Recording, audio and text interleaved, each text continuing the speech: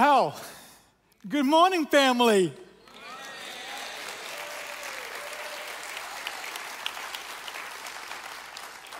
Well, whether you're here, right here at the Bethel campus, or at one of our amazing satellite campuses in New Milford, Derby, and Waterbury, we want to welcome you here this morning as well. And if you are tuning in this morning online after having a stack of 5 pancakes, or maybe you're on your second cup of coffee sitting on that front porch, or maybe you're on your way to, or you're at vacation, you're trying to tune in with screaming kids in the background, we welcome you too. Wherever you may be this morning, we are currently on the 5th week of the By Faith series, where we look at various men and women in the Bible who live lives marked by tremendous faith. And last week, we looked at Rahab. This week, we look at the life, next week, we'll look at the life of Joseph, which I'm really excited, by the way. And this morning, you and I, online and I, we're going to take a moment to look at the exemplary life of Jochebed, Shiphrah, and Puah. Well, there you go. For those of you who are maybe expecting a baby soon and you need ideas for baby names, I just gave you 3 of them. You're welcome. And if you're not too fond of those, which I'm not going to give my opinion, we also got Shadrach, Meshach, and Abednego coming up in a few weeks, so you're welcome. Gave you 6 name ideas. My name is Bryan. Yes, another Bryan on staff, this time with a Y. And I pastor the best I can at the Waterbury campus. I came on staff here in January of the year 2021, right in the middle of the pandemic. And man, it's been quite a ride so far. A good ride, but a ride. I'm thoroughly blessed. I'm honored to be able to bring the Word of God here this morning. Amen? But I got to tell you, I just feel so unqualified. Like I'm reminded of the passage in Jeremiah. Remember? Where God's like, Jeremiah, and he's like this 15-year-old boy, Jeremiah, you're going to go speak to a nation that just will never listen to you. And Jeremiah's like, what? And I'm so young, you know? I feel so honored to be here. I feel so blessed to be here. But I believe this. I believe that God has a message for you and I. Do y'all believe that? Amen, amen. And so, what I'm going to ask you to do this morning is this. It's very simple. I want you to anticipate that the Spirit is going to move this morning. Amen. Not just wonder. This is the God that split the Red Sea. This is the God that called men and women to do tremendous things. And that God, who is the same yesterday and today, He is here with us today and will be with us tomorrow. So with that said, we can anticipate the movement of the Spirit to do greater and bigger things than we could ever imagine. And our wonderful special needs community just read our scripture passage just moments ago, so a big shout out to them.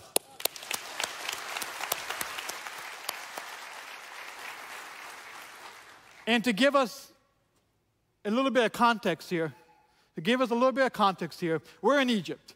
I know we're in Walnut Hill building, but in the Bible this morning, we are in Egypt. So why are we in Egypt? I'm glad you asked. We're in Egypt because if you'll recall, Joseph, who we're going to look at next week, Joseph died there at the good old age of 110 in 1805. Joseph was the brother. Remember? He was a brother that was sold into slavery and became this powerful figure in Egypt. Restored his family after some drama. We should call it drama, right? And all of his relatives continued to live here in Egypt for generations upon generations. If you want to know more details about the story of Joseph and just kind of like why we're here this morning in Egypt, I want to really encourage you to come back next week. Come back next week, tune in next week, go to one of the campuses next week because you're gonna find out. And I'm excited to find out. I've read the story over and over again, but every time I open up the Word of God, I'm just like, what do you got today? Right? I love rewatching movies, good ones. I know it's going to happen, but I'm excited. So I'm anticipating that the Lord's going to do something exciting this morning. Until then, until we get here next week, I would encourage you to spend some time in Genesis chapters 37 through 50 to kind of get some background here as well. Now, here's the thing though. When you end the book of Genesis, which is the first book in the Bible, this is what I love. I love that when Joseph is about to die, he is on his deathbed, and he calls in his brothers. He said, I got more things to tell you. He said, so he calls them in, kind of huddles them in over him. And in Genesis chapter 50, verse 25, Joseph makes his brothers swear an oath.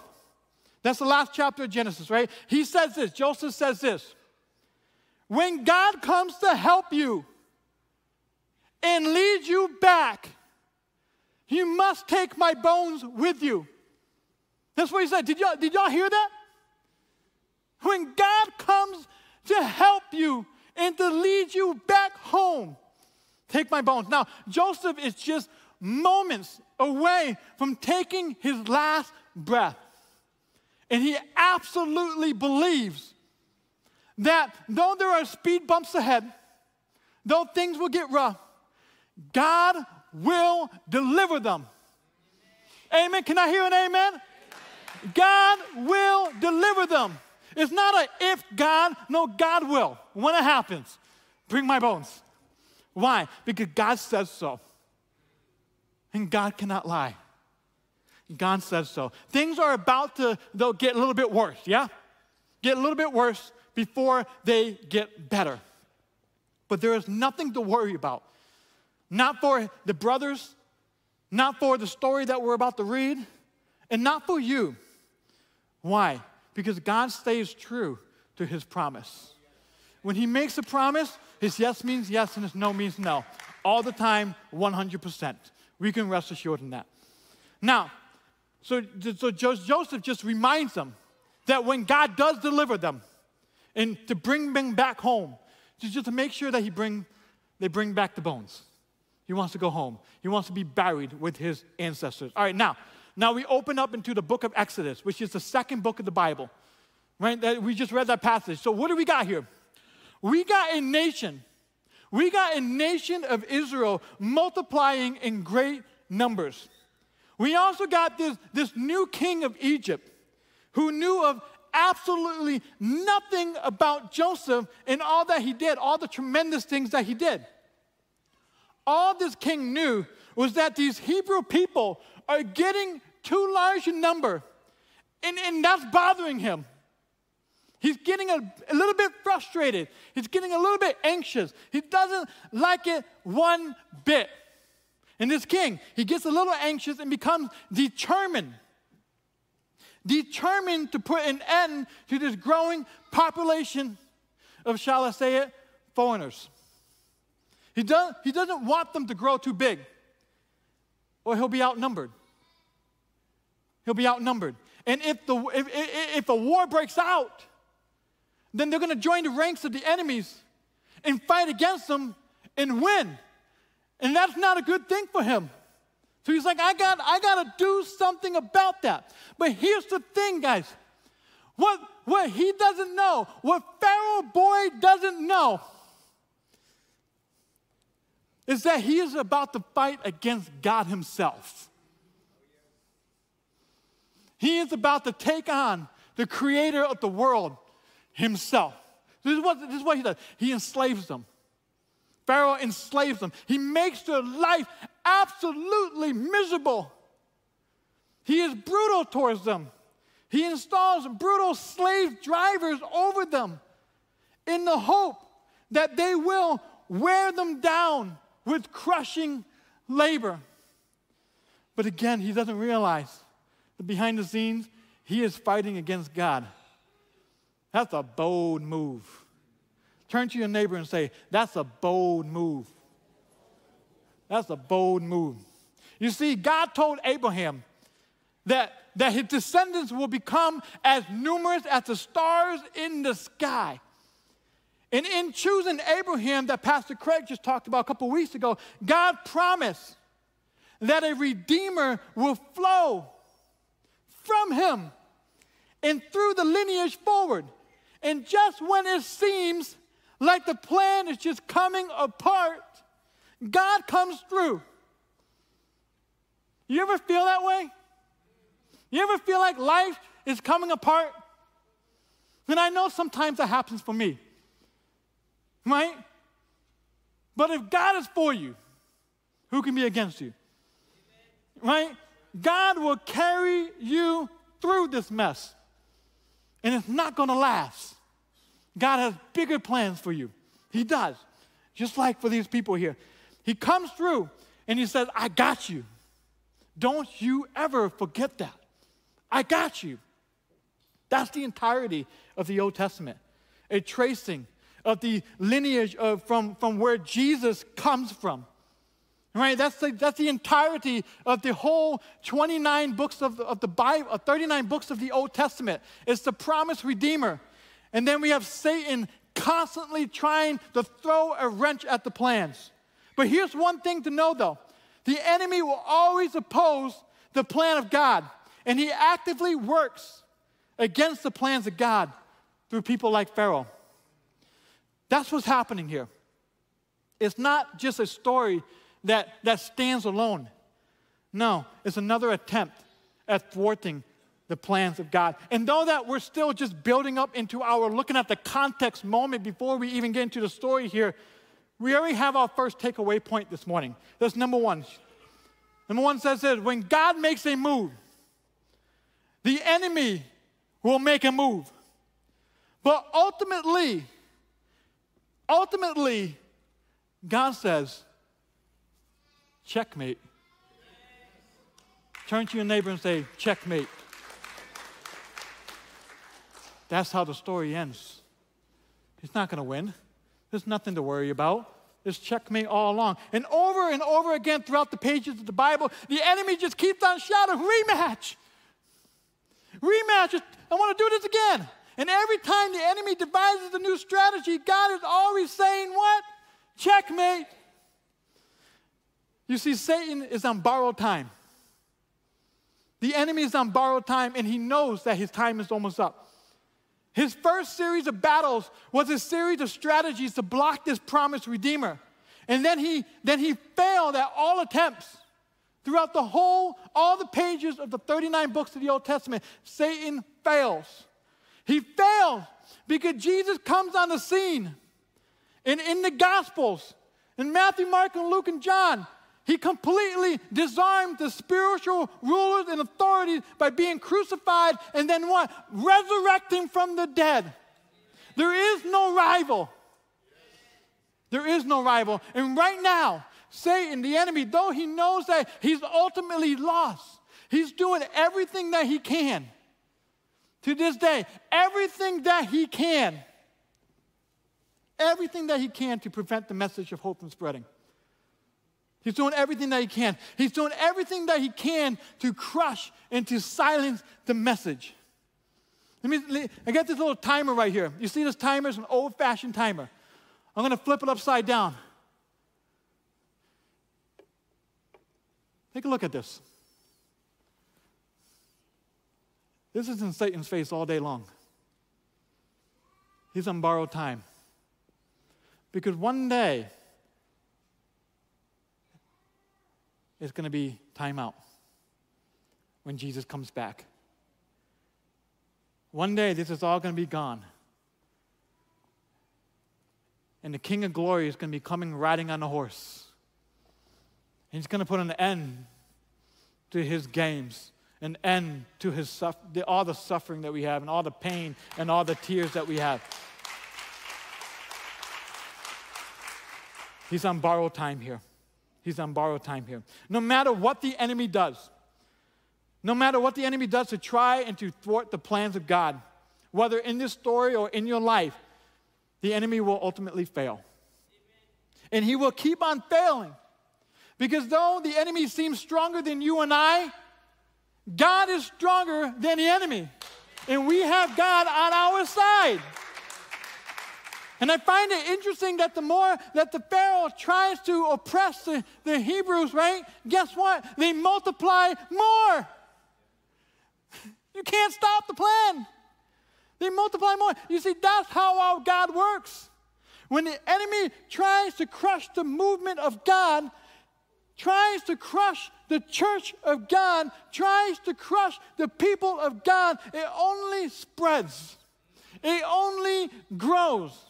No matter how many times people have tried to stamp out the word of God, no matter how many times the enemy has tried to kill missionaries, no matter how many times the enemy tried to slay the plans of God, it not only doesn't work, but it actually strengthens his people and validates who God says he is.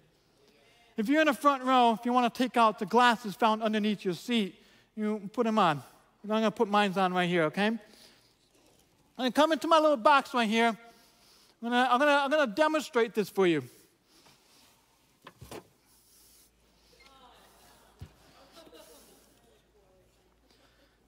You see this watermelon? What happens if I drop it? What do you think is going to happen? The enemy is always constantly trying to come into your life and to bust things apart. The enemy is always trying to silence the church, trying to thwart the plans of God. But every time the enemy does it, every time that the Pharaoh does it, every time he installs brutal slave drivers over them, guess what? Sure. What the enemy doesn't know, though, that you can smell, I'm sorry. It's a bigger mess than I thought it was going to be. Should have extended the carpet back there. But even though the enemy does this, what the enemy doesn't know is that the watermelon seeds spread. Try to crush the church. Try to thwart the plans of God. Try to do that. And it's just going to make more watermelon patches. It's just going to make the word of God spread even more. And we can have faith in that. Now, we return back to the story, and we get to our specific passage that we're working on. When Pharaoh realizes that his plan of brutally treating the Israelites isn't working, he calls in Shiphrah and Puah. These were the Hebrew midwives, and most likely were in charge of a multitude of midwives, since there were so many people, right? Pharaoh says this to them: when you see a Hebrew boy, kill him.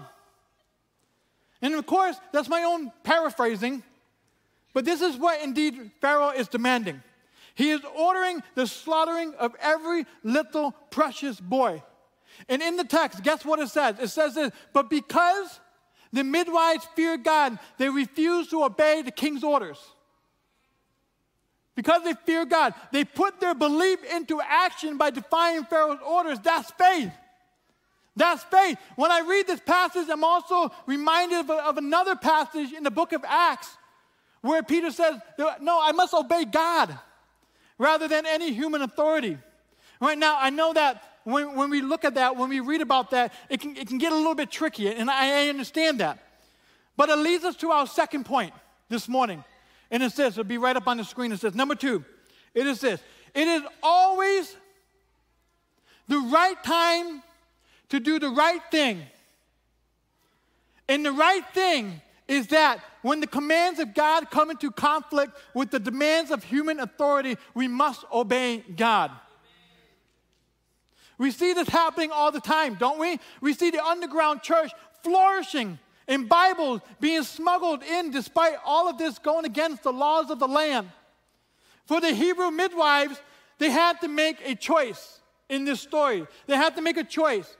Pharaoh gave orders to take a life, but the midwives decided to preserve a life. They were for life, just as God is for life. The midwives decided to do the right thing, the brave thing, the courageous thing. And in doing so, In doing so, Pharaoh found out.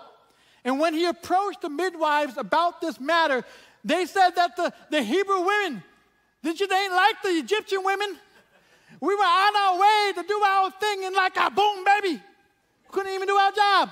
They so fast, they so vigorous, they so quick, they get the job done. We just didn't arrive in time. I don't know what to tell you, Pharaoh. And notice that the passage tells us that God was good to the midwives. God honors faith. The Israelites grew even more, not only just in population, but in strength. It says that God even gave the midwife families of their own. Praise God. Why? Because they feared God. They had faith. They believe in who God is, but they put that belief into action, which is faith. But before we move on, let's just maybe address the obvious here. The midwives were for life women of faith. They were for life women of faith. And God is too. He always has been, and he always will be. But what does this mean? After taking some time to really reflect on this, to be for life back then, and to be for life today, and to stand for life tomorrow means that you and I honor the image of God in all walks of life from the womb to the tomb. To be for life, which is what we are here at Walnut Hill, means this. We show up at the food pantry so that a family doesn't go hungry that week. Praise God. We explore what it means to be foster and adoptive parents because we want a child to experience true life. We serve in the special needs ministry because they too are precious image bearers of God. We visit the elderly in nursing homes so that they don't become lonely. We dignify every individual, no matter the color of their skin or their gender or age or religion. We see how we can be a part of the church in action, which we have every March, because we believe that Jesus died and resurrected for every single soul walking this planet. We ensure that no one is mistreated because of how they look or how they think or how they behave or what they believe. We dignify them. And this only scratches the surface of what it means to be pro-life, to be for life, to stand up and say, I am for life. It's a womb to the tomb. It's not one single issue. We are committed to become a part of the solution to ensure that every single individual has access to the blessings of God. The Hebrew midwives were women of faith when they knew that everything was at stake. Everything was at stake. You see, there are going to be moments in your life when God calls you to be faithful. And it may be super uncomfortable. Your friends may say one thing, but God says another. Your family or work may say one thing, but God says another. Society may say one thing, but God says another. And as the story continues, we see an order from Pharaoh to throw every Hebrew boy into the Nile River. And it was at that time that a woman, Jochebed, gave birth to a special little boy. And she decided to preserve this little boy's life by making a basket out of papyrus reeds and putting this basket that held the little boy into the Nile River. The boy's life was preserved, and he would grow up, and he would grow up to be the man that God would lead the Israelites out of Egypt. And his name was Moses, another man of faith. This passage just had so many examples of faith.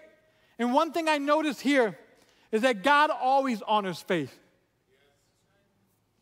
Always honors faith, especially when it's put on display in uncomfortable moments. It's scary, but Satan's on borrowed time. You got nothing to worry about. You got nothing to worry about. And so for us, as we turn to our third and final takeaway point this morning, is this. I'm stealing Pastor Craig Mowry's idea. Everyone has a basket. So the question for you is this.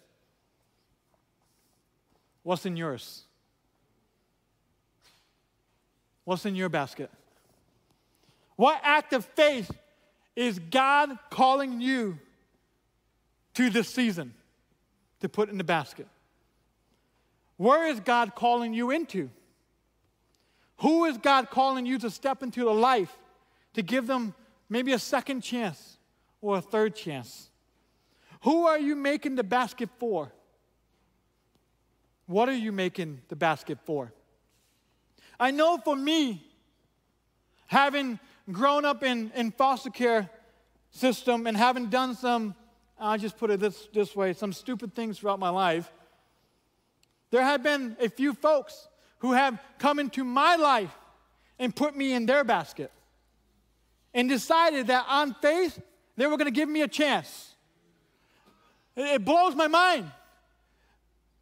Because over time, as I do share my story, I had a man that came into my life. You know, I'm here because of them. I'm here because of those people. I am nowhere near perfect. To get that straight, I am nowhere near perfect. I am far from it. But while I can name a few people, one that comes to mind is my dad. That is the man who came into my life in the 8th grade to become my dad. Because I didn't grow up with a father. He was in prison. I didn't grow up with a mom. I didn't grow up with parents. But the man who became my dad stepped out of his comfort zone and decided to give this rebellious kid a chance. And he's still here to this day, still talking to me, even after all the speed bumps I gave him in life. For him, I was in his basket. What about you? Stepping out in faith and making the basket and asking God to put someone or something in that basket can be really, really scary. Can be really, really scary. There's just so much uncertainty, so much unknown. But God honors faith. We just got to step out and be like, God, here I am. I don't know what it's going to look like, but I'm here. Here's my basket. Maybe in your basket, it's God calling you to missions. Maybe it's God calling you to step into an area of ministry that requires a sacrifice. Maybe it's God calling you to finally forgive and to make reparations. Maybe it's God calling you to write a book and to bring awareness on something super important to the church. Maybe it's God calling you to become foster parents.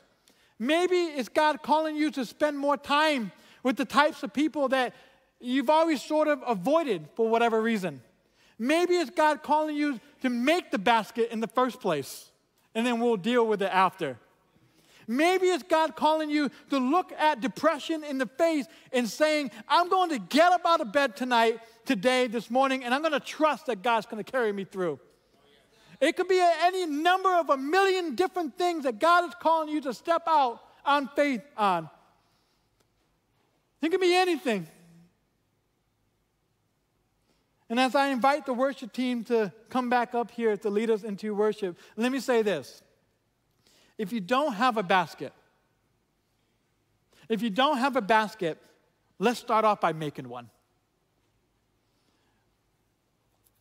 Stay at home like, God, I'm making my basket, doing all the, I don't make basket. I don't even know where to begin, but I'm working on it. But I'm going to surrender this basket to you, and I'm going to step out on faith, and I'm going to accept whatever mission that you give me. Bring that basket to Jesus. Say, Lord, I don't know what you're asking me to step out into faith on, but I am here and I am willing. We do this because when Jesus was nailed to the cross, breathed his last, resurrected from the grave, he put you in his basket because you were his mission and still are. So let's make the basket and extend the grace that was given to us. We live in a world that's too divided, that withholds too much grace. Let's counter that. Friends, we live in some of the most exciting times in church history, in Christian history, and there is a role for you. Let's commit to making our life sold out for Jesus. Let's put all of our chips into the center, because here's the truth. The life that you and I have is so short. It is so short. It's a parenthesis in the book of eternity. Don't cash in now. No, if we really believe in who Jesus says he is, then let's put some action into the belief. And let's do all that we can to share with others that the only way to be set free for eternity is through Jesus Christ alone. Yes, it may require a stepping out of faith in moments that are really difficult or uncomfortable, but you can do it. And when you get to those moments, when it's looking pretty uncertain ahead, because you will get to those moments, financial crisis, marriage problems, cancer, I want you to remember this. 2 things. Satan's on borrowed time.